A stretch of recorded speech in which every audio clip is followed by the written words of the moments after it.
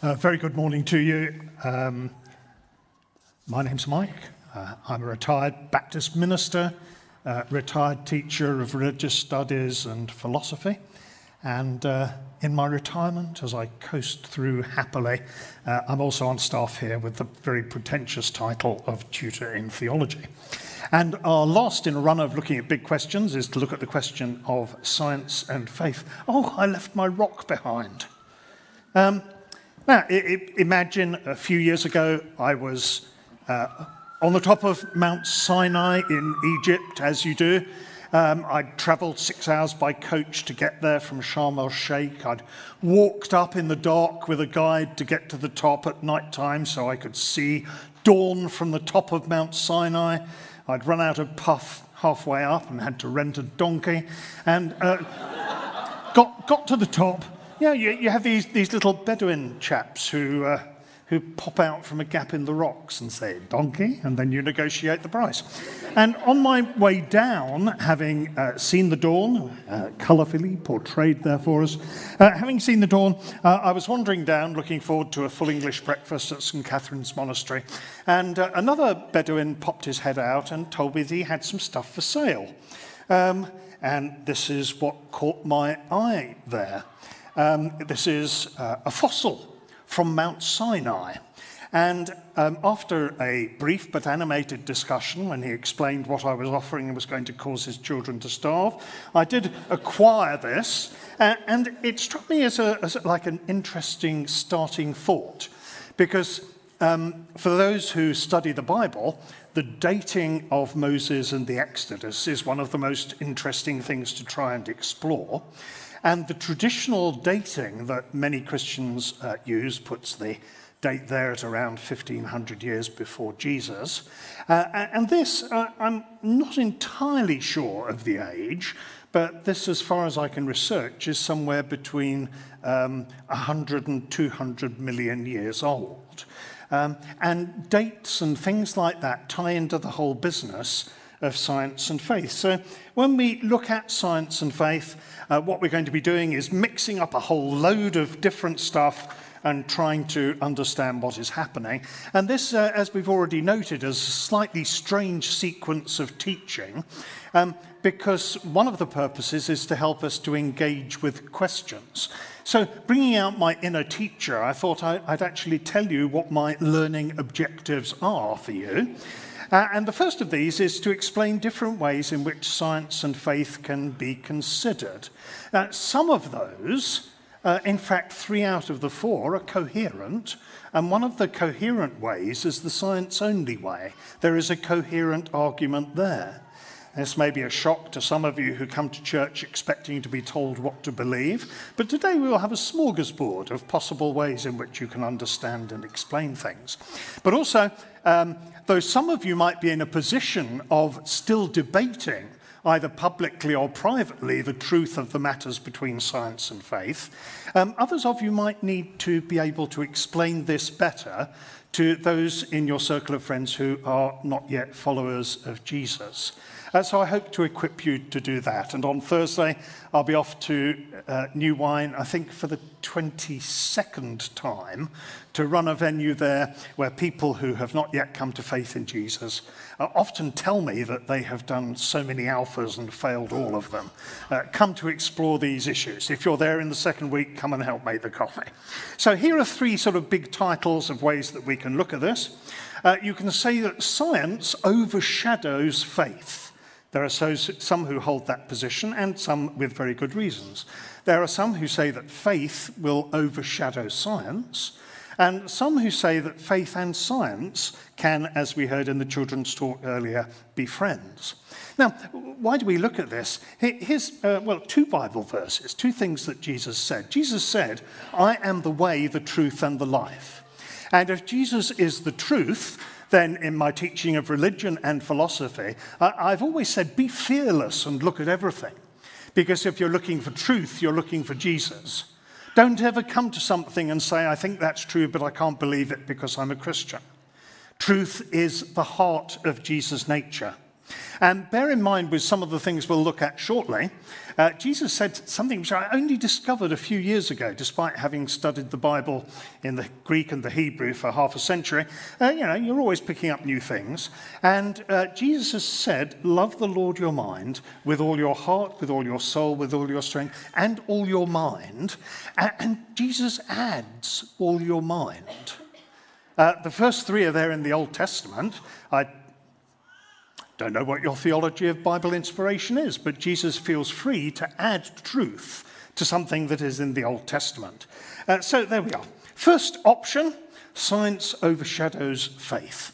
And here we have to think, first of all, about Richard Dawkins.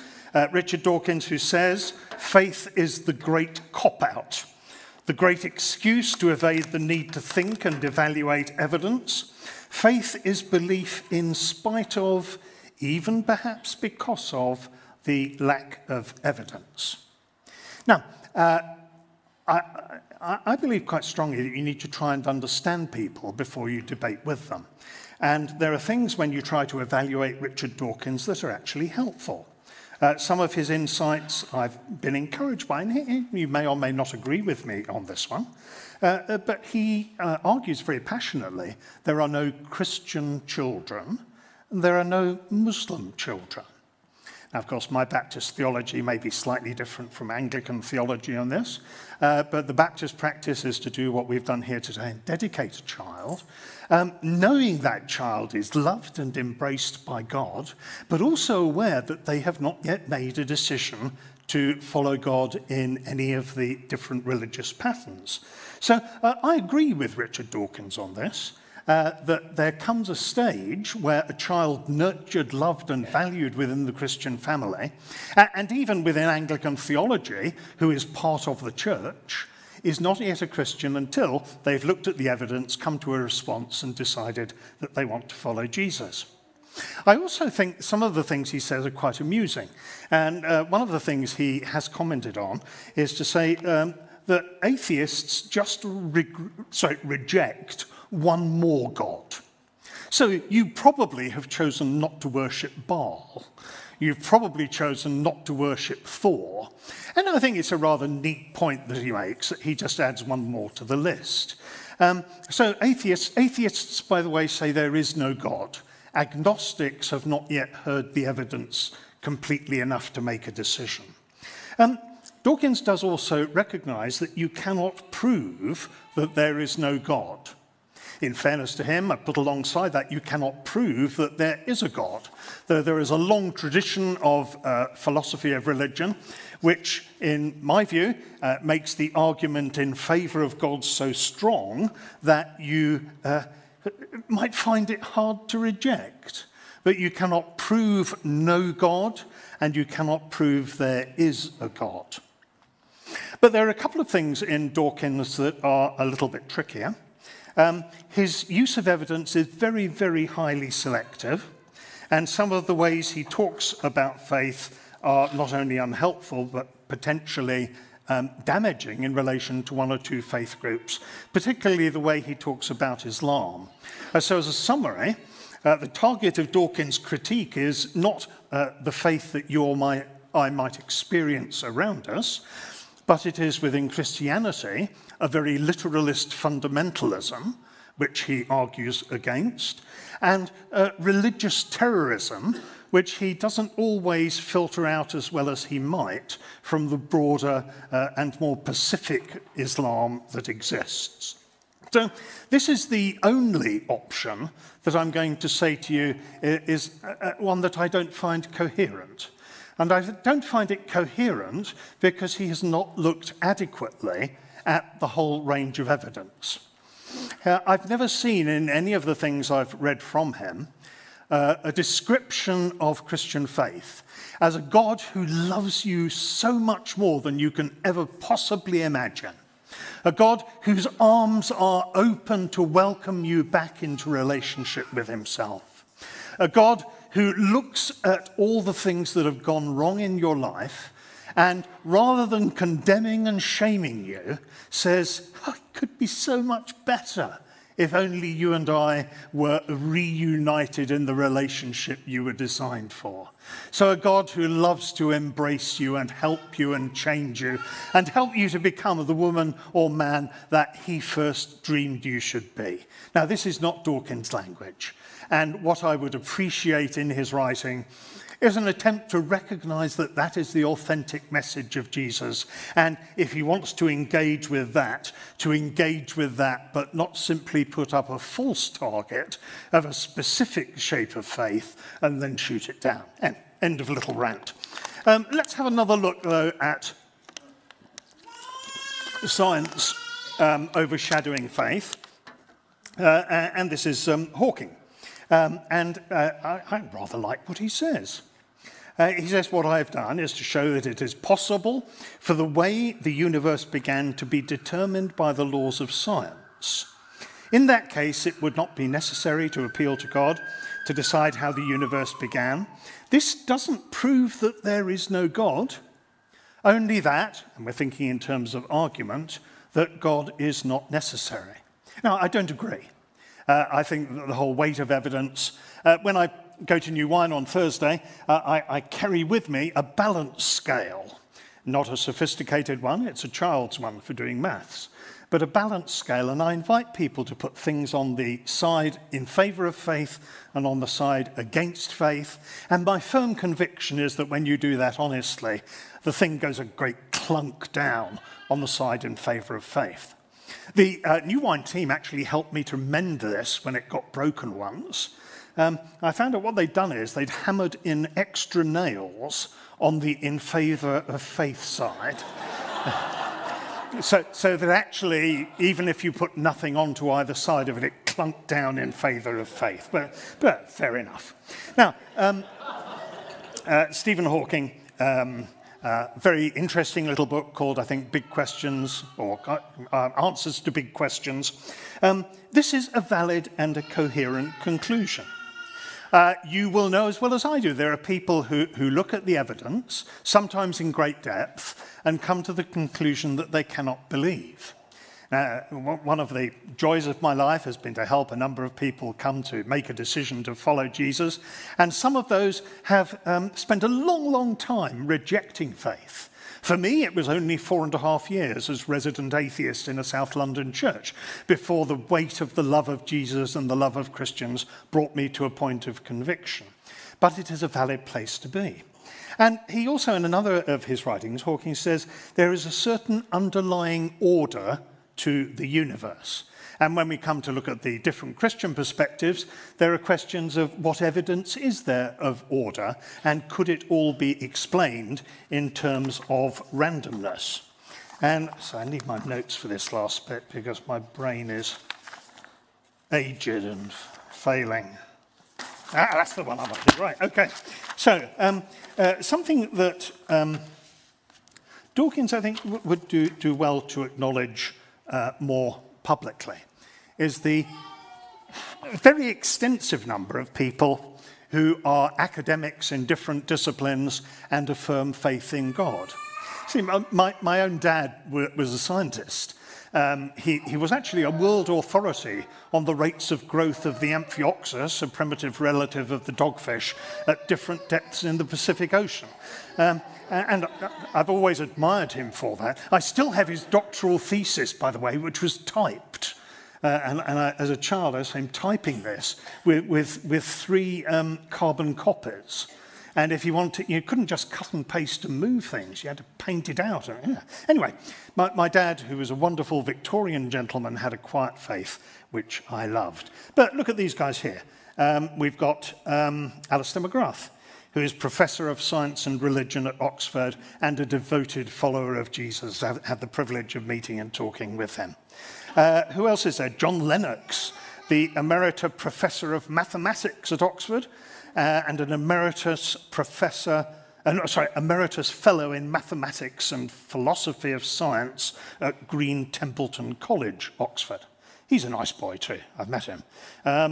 He had a lovely story once when the press came to him and said, Richard Dawkins says that Christians who are people who are afraid of the dark, What is your response?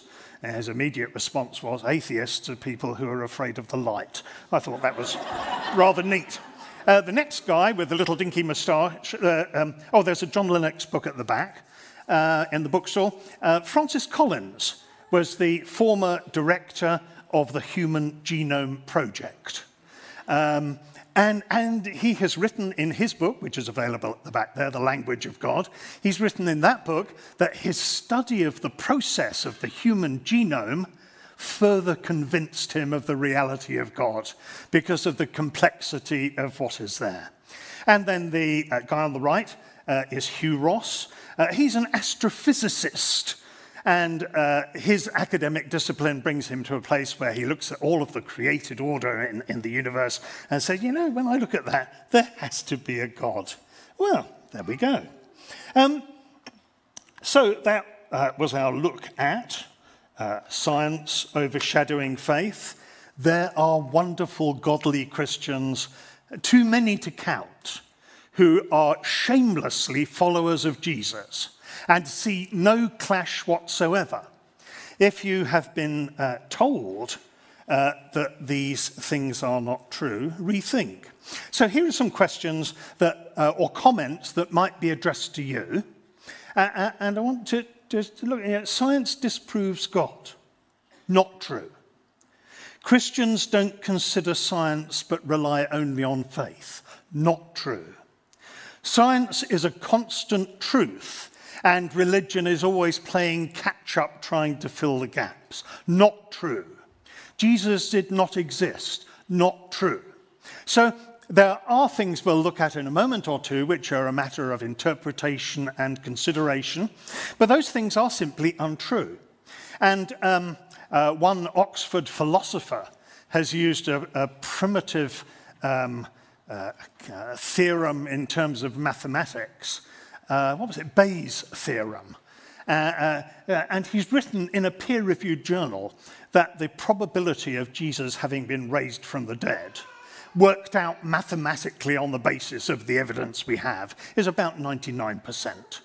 Another reviewer, not a Christian, in fact, two guys working together, looked at every recorded comment evaluating the records of the resurrection of Jesus. And this was thousands and thousands of sources. And the conclusion was, unanimously, that those writers believed that the writers in ancient times believed without doubt that Jesus had been raised from the dead. Now, we could do another extensive discussion on the evidence, and actually the circumstantial evidence for Jesus having been raised from the dead is extraordinarily high, but we won't go down that path now. That is science and faith. What about faith overshadowing science? Well, there are certainly Christians who would argue this. Let's have another look at a lovely verse of Jesus. Before he teaches the parable that most of you will be well familiar with of the Good Samaritan, he's having a discussion about what you need to do to be right with God. And this is Eugene Peterson's translation. Jesus says, what's written in God's law and how do you interpret it? It's a brilliant translation. And in the traditional translations, it says, how do you read it? So what is written and how do you read it? It's a Greek verb, anaginosko. How do you know it up? And Jesus, of course, is following in rabbinic tradition in saying not only do you need to know what the scriptures say, but you need to know how you interpret the scriptures. And within this room, we will have a diverse selection of ways in which we look at scripture and interpret it. So what we're going to be looking at with the faith overshadowing science stuff is interpreting scripture that we have in the light of science that has been discovered. And a significant part of the background for this is a nice boy called Archbishop Usher, who was Archbishop of Armagh in Northern Ireland in the late 17th century. And he had a neat little project which was working out the timing of the Bible. So he sat down to work through all of the records that are there. So I've just got to check and find the exact date of creation. I know it was 4004 BC, but yeah, I remember it was in October. I didn't put it on my notes. Okay, sometime in October, 4004 BC. Oh no, it's on the slide. Ah. If I had a brain, I'd be dangerous. So, October the 23rd, 4004. And this was taken as normative for some hundreds of years until, of course, different sorts of truth became available for Christians to evaluate. So what is involved here is a discussion of... Where am I going, anyway? Oh, I see. That's interesting. You're lucky, I've lost a slide. Right, okay, that's going to take 5 minutes off. If this is to look in the scriptures and compare two different things and look at them in relation to the science. That's a shame, that was a really nice slide. But there we go. And the two issues are this. How did the universe come into being? According to Archbishop Usher, God done it. And the earth was created on that October date at that particular time. Depending on who you ask in the scientific field, the beginning of the universe was, I think, around 17 billion years, but correct me if I'm wrong. And the earth is millions of years old, and the times are different. There's also a difference in terms of the origin of humankind. In terms of traditional Christian teaching, this happened with Adam and Eve, specifically created by God. First man, of course, and then a woman from a spare rib. And these are alternative choices. Now, for those who are passionate about the dominance of faith over science, they will simply point to Scripture. And there is loads and loads and loads of stuff. I haven't tried to summarize it this morning, but there's a website called answersingenesis.org that will look at all this stuff. And what they do is they draw into question a number of things that you probably have been taught in school, questioning issues to do with this whole business. At the heart of it is this. At the heart of it is, was God involved or not? And for the scientists of a certain persuasion, no evidence that God was involved. For those who are technically called young earth creationists, God was involved about breaking in. And for those we'll come on to in a few minutes' time, who are the science and faith held together people, there is actually every possibility of combining these together. Now, those who say faith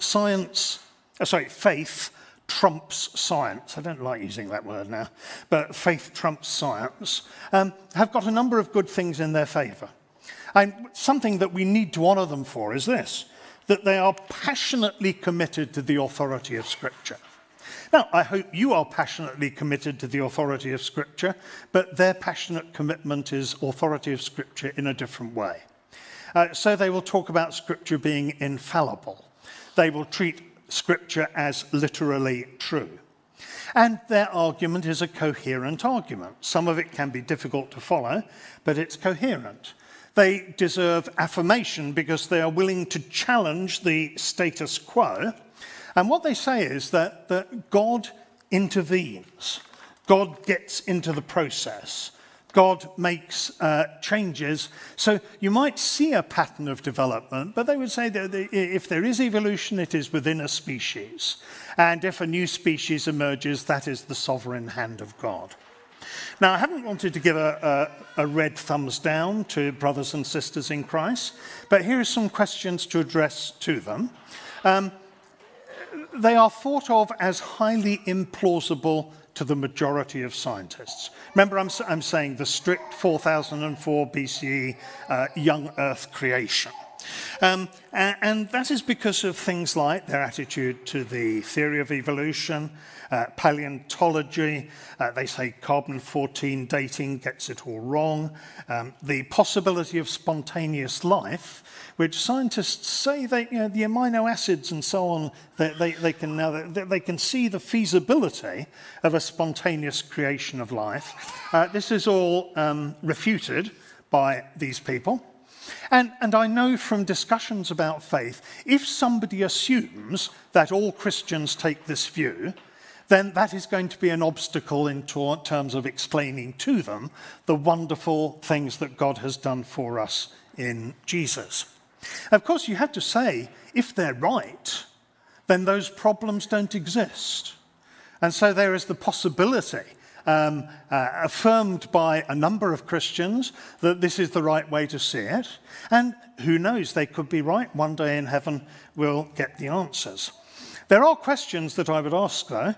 And first of them is this: what do you interpret as non-literal in the Bible?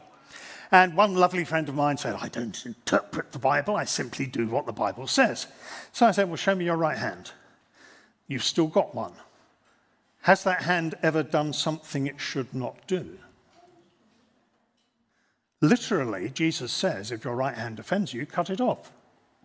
If your eye does something wrong, pluck it out. So what is interpretation and what isn't? Where is your proof? And here I think is a key one as well.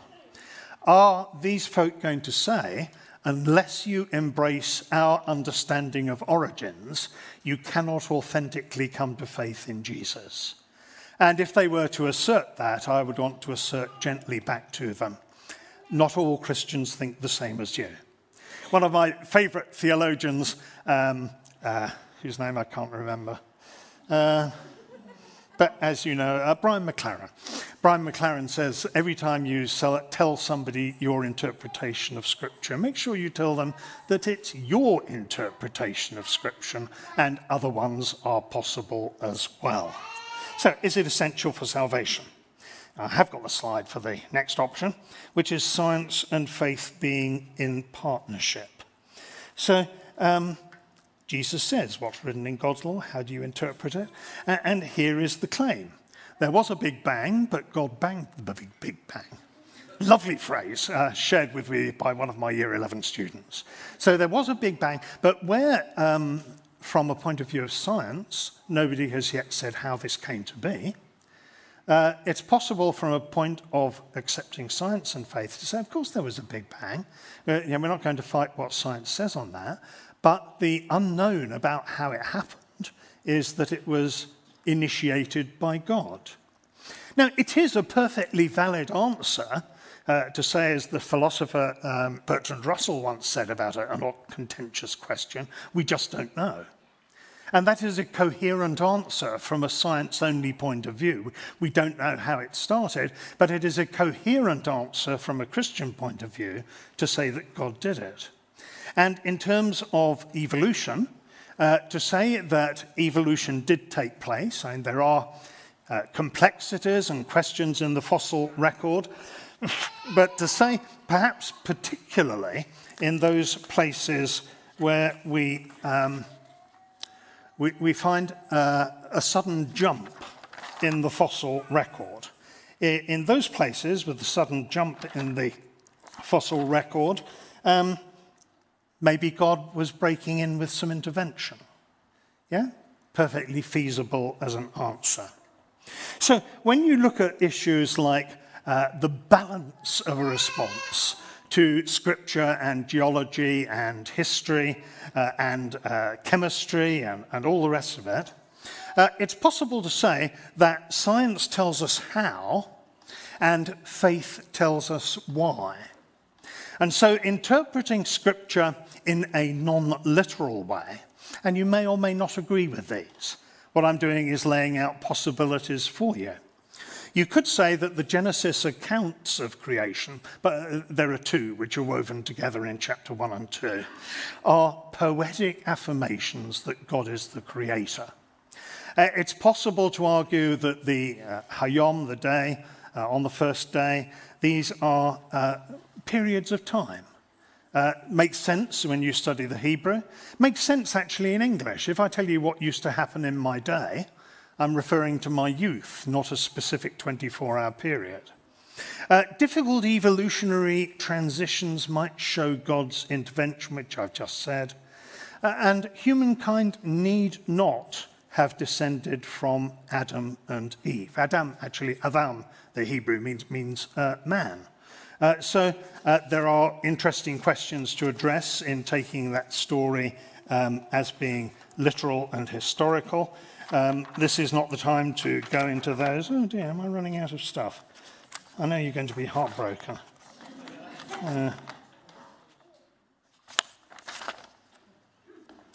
Oh, there we are. Oh, yes, it's all coming into land.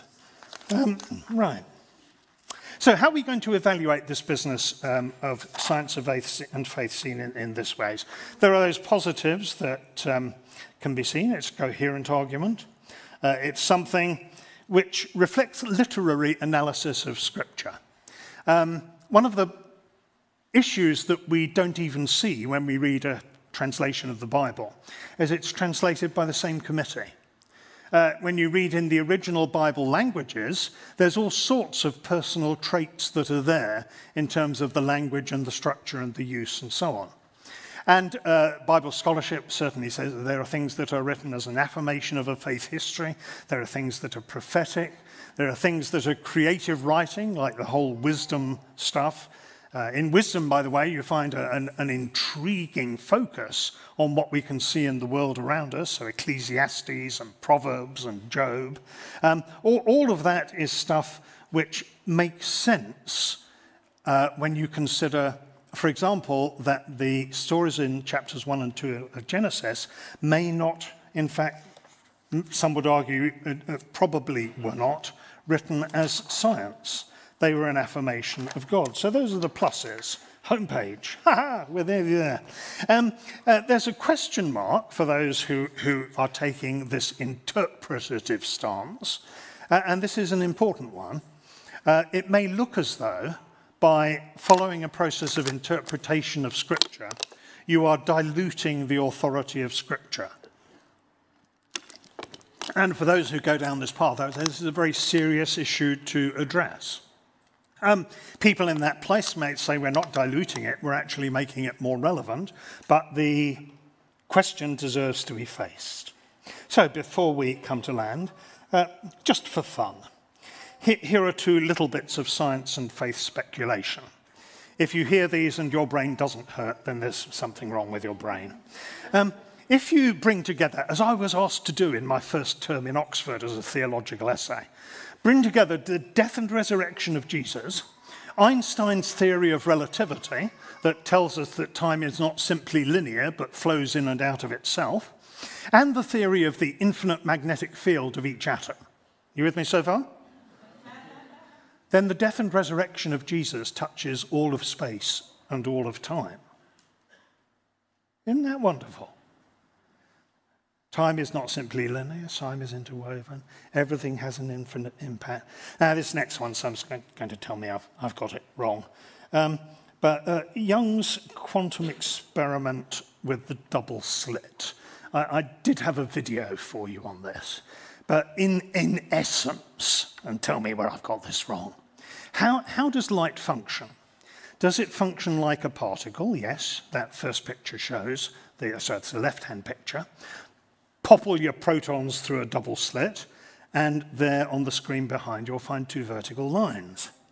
However, if you do it in a different way and stop looking, then instead of acting like particles, it acts like a sound wave. So you get what's called a diffusion pattern. And some of the particles will go through one slit and some through the other slit. And some will go through both slits at the same time. And some will go round the edge of the screen. And they will end up hitting the screen in this diffuse pattern. So when we look at the quantum nature of physics, what happens to the laws of nature? The answer is very simple. They don't work. According to quantum physics, at this atomic level, the impossible happens. So don't ever let somebody say to you, science only says what happens within the laws of nature, because somehow in this quantum physics thing, the laws of nature are broken. Who could do that? Answers on a postcard, please. So, back to my first slide. I invited you to consider questions of science and faith. I suggested some of you might consider, or have come in here considering, that the overwhelming evidence shows that science is true and faith cannot stand. Some of you will have come in here with a belief in God, but an inability to be able to express that, or an unwillingness to engage in the questions with people who do not believe and pop up what look like scientific answers from the beginning. Now, our custom here at Trinity is when we come into land at the end of the preach, we invite response.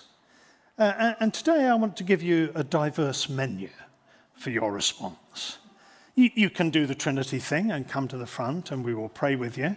And if anybody here has a specific prophetic word for somebody, by all means come and tell Tim or another church leader, test it out with them. Let me be blunt. I'm not really looking for anything like somebody here has backache. You know, that has probability in its favour. But if you hear something with clarity in the prophetic, check it and speak it. If you would like for prayer at the front about your faith, that's fine. Or turn to somebody close to you, that's fine. Or sit in silence as the musicians come and play. Musicians, if you're hiding somewhere, you can come out of hibernation. And yeah. If you'd like to talk to me and ask me a question, I'm going to be down in the corner there. Come and do that. And Tim's job at this stage is to listen to what the Father is speaking to us and pop anything else into the mix.